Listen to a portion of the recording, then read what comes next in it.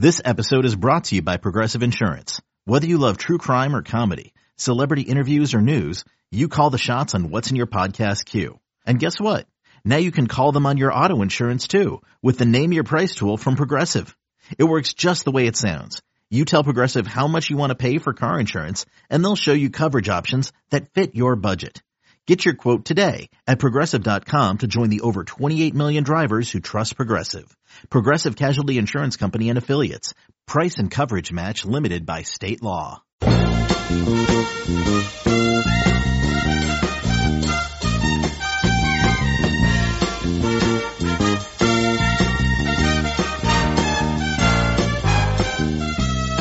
Good morning, Bucknutters. It is Tuesday, December 11th, 2019. I am Dan Rubin. This is the Bucknuts Morning 5 and change. If it's Tuesday, it can mean only one thing. Dwayne Long checks in. Dwayne, it has been dark and gray in the Gem City for days. Have you seen the sun in Columbus? Well, that's what I was going to ask you. If you know where it is, please tell it to come back up this way just for a little while. One day. My Lord, this is crazy how just endless gray. Oh, my. I just saw a thing where Columbus is the 7th gloomiest city in the United States, and I said, if you ask people from Columbus, we already knew that. People who complain about Ohio weather and being gray all the time and stuff, the last 3 days would be your anecdotal proof of the fact that the weather here just sucks, man. The weather doesn't suck in Arizona. The Buckeyes are headed there to the Fiesta Bowl. They will take on Clemson. Ohio State dropped to number 2 in the college football playoff rankings. We've had plenty of chatter about this, Dwayne. If Ohio State had been the number 1 seed and faced Oklahoma, who do you believe they would have faced in the championship game if they had beaten the Sooners? I would say Clemson. The reason being, Clemson is the only other team other than Ohio State that has any concept of how to play defense. I think that is why the Buckeyes win this thing, is because it is, without question, the toughest defense of the Final Four, plus an explosive offense. You know, it isn't like Ohio State has to use that defense to keep the score down. Well, you guys try to stop this offense. And I don't know, Clemson's the only one that has any shot at shutting down the Buckeye offense, and I don't think anybody can do that. So think about when we won it in 2014, what happened there? Well, we had our tougher game in the semifinal against Alabama. It was pretty much Buckeyes just smacking Oregon around the field in the final. And I could see that happening against LSU. LSU's defense is just, it's Swiss cheese. It's just not very good. They're going to have a hard time keeping the Buckeyes from scoring. And I think that we can do something about Mr. Burrow and, bring it to an end there. He's had a magnificent run, and if you're an Ohioan, you're proud of the kid for what he's done, but that's going to end here very soon. See, I agree with you that Clemson would be favored over LSU. So what that means is ultimately Ohio State would have to go through Clemson to win the national championship, regardless if it was in the first game or the second game. And like you said, I would much rather play Clemson in the first game. You're going to get Ohio State's healthiest shot, okay? We want our best against Clemson. But the way it's worked out, I actually think increases Ohio State's chances of winning it. I do think they match up better with LSU, and they need to give Clemson their healthiest, best shot. Your Sean Wades of the world, everyone else is dealing with a nagging injury. So do you think it was fair that Ohio State dropped to number 2? I think it was fair. I don't know if it was, yeah, it was. Because here, look at how this thing's unfolded, Dan. Ohio State and LSU have been jockeying number 1, depending on what poll you were looking at for a while. And then when the committee came out, LSU was 1, Ohio State was 2. And then Ohio State eventually took over for LSU. And really, when you look at it, it shows how closely these teams are evaluated, ranked, however you want to, whatever term you want to use, by the committee that, one game determined it.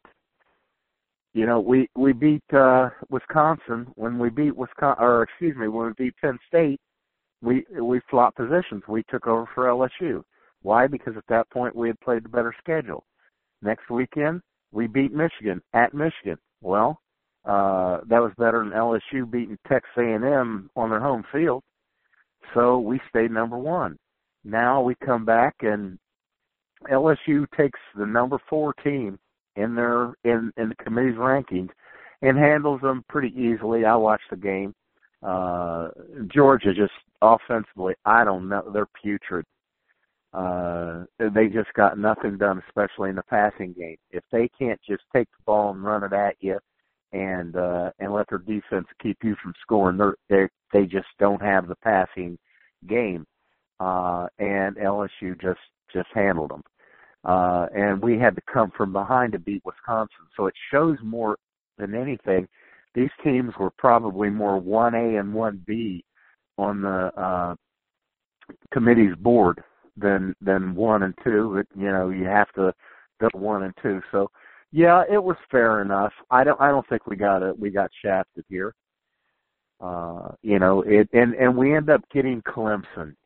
And a month ago, I was saying the one thing I really wanted from Clemson, because if they got 2 tombstones that they celebrate over with Ohio State's name on them, that just irritates me to no end. That's a great way to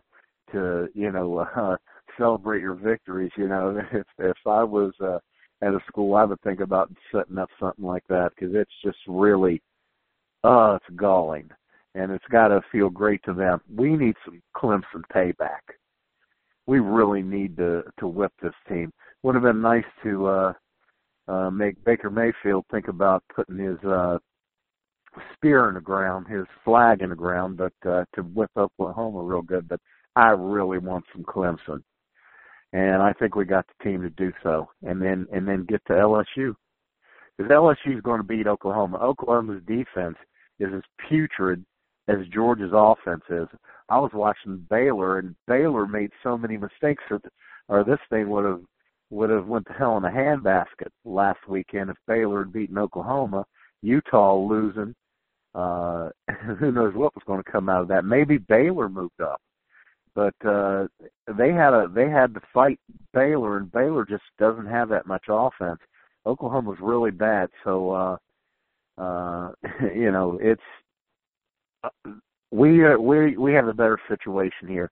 What is going to be more glorious, Buckeye Nation, than whipping Clemson, who we owe some payback, and then winning the national championship? We beat, those are the top 3 teams in the country. And it's been that way for what, a month or more? Ohio State, Clemson, and LSU.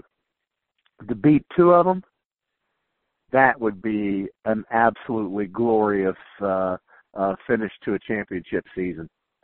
And much like the championship you referred to with the wins over Alabama and Oregon, there was no doubt who was number 1 after that, and there would be no doubt this time. There's no doubt who the best defensive player in the country is. That's Chase Young. He won the Nagurski Award yesterday. Probably the least surprising win in a long time. In fact, I can't even tell you who else is up for the award. He is also up for the bigger one. A defensive guy getting invited to New York, Chase Young. Justin Fields will be going too. Another guy from Ohio will be going named Joe Burrow. And then for some reason, Jalen Hurts is going. What's your thoughts on the Heisman? I mean, it really does look like those guys are just getting a free trip to New York to watch Joe take a trophy. Your vibe? Well, I think that's what's going to happen, but I don't believe that he's absolutely deserving. Let's give him credit. I mean, without him, what is LSU? This guy, he deserves to be the first quarterback taken off the board in the NFL draft. I can't believe anybody else is going to be considered this year. I've seen Herbert a couple of times, and he's not even a first rounder. So, this guy deserves everything he's getting. But the best football player in college football is Chase Young. Nagurski's always been a more open to, other things idea. The Heisman has always been about quarterbacks and running backs. That's who's going to win it. And you see what they have up there now. They got a defensive end that they could not ignore and 3 quarterbacks. So, really, I'm just so proud of the Buckeyes. Fields, that really was something I appreciate the committee recognizing, is that Justin Fields belongs there. The Chase Young didn't get invited the award would have lost even more luster if Chase Young does not even get invited to New York. That he does get invited, though, it says something. I mean, it's absolute proof of just how great he's been. Because they don't like doing it. They're going to give it to a quarterback or running back. So Young, to me, as far as I'm concerned, he's already a winner.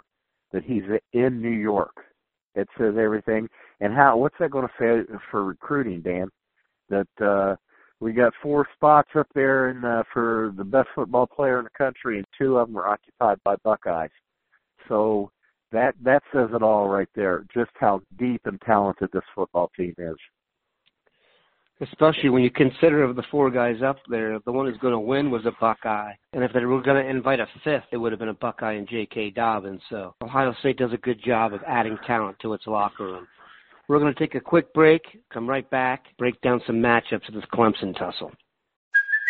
Hey, it's Kaylee Cuoco for Priceline. Ready to go to your happy place for a happy price? Well, why didn't you say so? Just download the Priceline app right now and save up to 60% on hotels. So whether it's Cousin Kevin's Kazoo Concert in Kansas City, go Kevin, or Becky's Bachelorette Bash in Bermuda, you never have to miss a trip ever again. So download the Priceline app today. Your savings are waiting. Go to your happy place for a happy price. Go to your happy price, Priceline. Okay, we're back. Dwayne, as you look at Clemson off the cuff, we haven't broken down film yet. Your biggest fear when it comes to the Tigers? That Trevor Lawrence will return to last year's form. At the end of the year, that kid was playing quarterback as well as any quarterback that we've seen at the college level in a few years. He was just looking like a generational talent. He has not reached those heights this year. I mean, he's still one of the best quarterbacks in the nation. But the fact that there are 3 quarterbacks at going to the Heisman vote, and he's not one of them, says that he's just not. He went into the season under the most intense spotlight. He was the guy.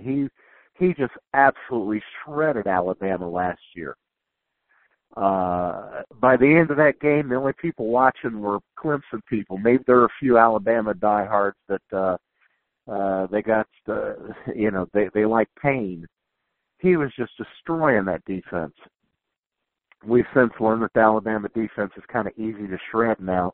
That's just crazy to think about with Nick Saban still at the helm. But anyway, Lawrence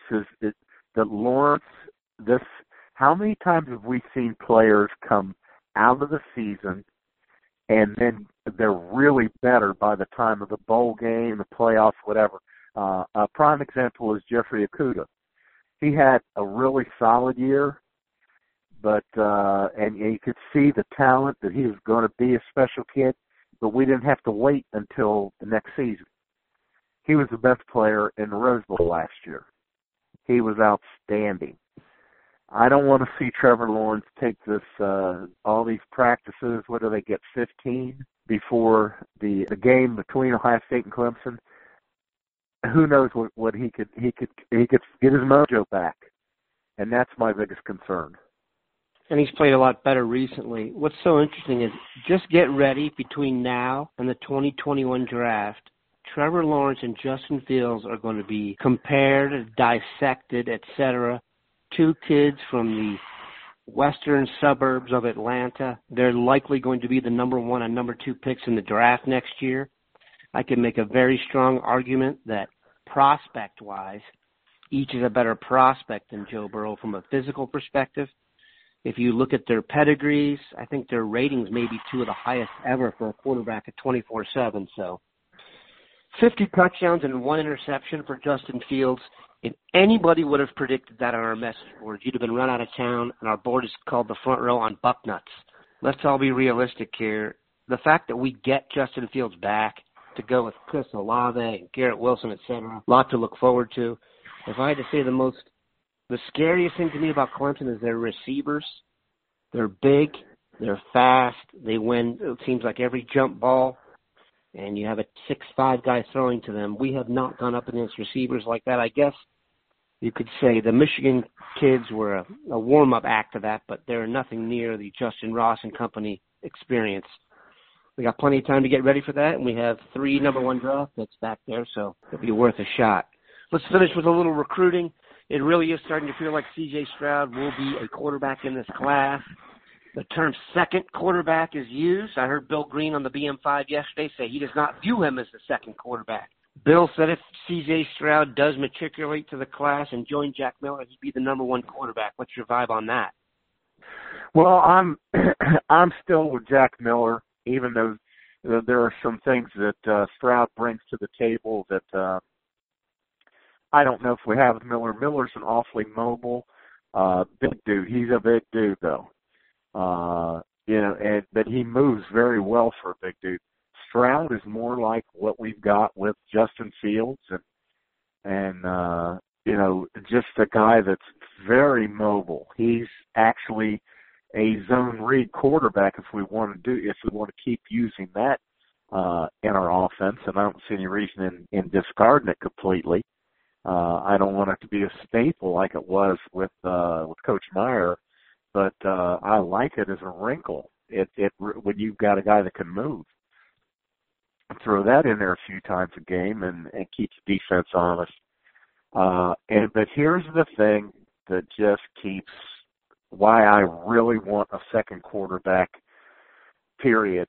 The injury history with Miller. You've got to look at it. It's the elephant in the middle of the room. Let's stop ignoring it. He's had some injury history ever since we've been aware of the guy. And we talk about the best attribute a quarterback can have is availability.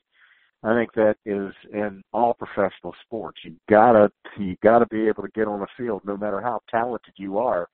If you're not on the field, your talent is not helping me win football games. So that's a thing. And you got to take a second quarterback. If we can get somebody as good as C.J. Stroud, that's the best quarterback class ever. In Ohio State, you're going to get 2 guys like that? No. Looking back, I've seen classes that had multiple quarterbacks, and you're like, man, we got some great quarterbacks in this class, but these 2 guys, wow. You're only going to keep one of them with the transfer portal wide open like it is these days. But you get both of them, and you get an opportunity to take a look at both of them. You pick the best one and know the other's going to leave. Yeah, okay, that's just the way it is. But having the opportunity to have 2 quarterbacks like this in our quarterback room, getting schooled by Yurcik and Ryan Day, it's just, you got to love that. Got another year with Fields, and then we move on to one of those 2. And having a year that we can really look at these 2 kids and evaluate them and decide which one and do what we did with the Fields situation. This is our guy. We're going with him. And we know that the others are going to leave. Yeah, okay, that's just the way it is. Both of them will be coming in knowing that they're going to be sitting for 1 year. And we can learn about these guys, see which one's a better kid for our offense. Jack Miller is an Arizona native. You can bet he'll be out at a few practices and hanging around the Buckeyes as they prep for the Fiesta Bowl Bucknutters, you can go to the Fiesta Bowl as well with us. We've partnered with EB Sports. There are travel packages available. Check the front page and get on it. Come hang out with Dave Biddle, Pat Murphy, and Steve Hellwagon. What more could you want? We appreciate Dwayne stopping by. Have a great Tuesday, Bucknutters.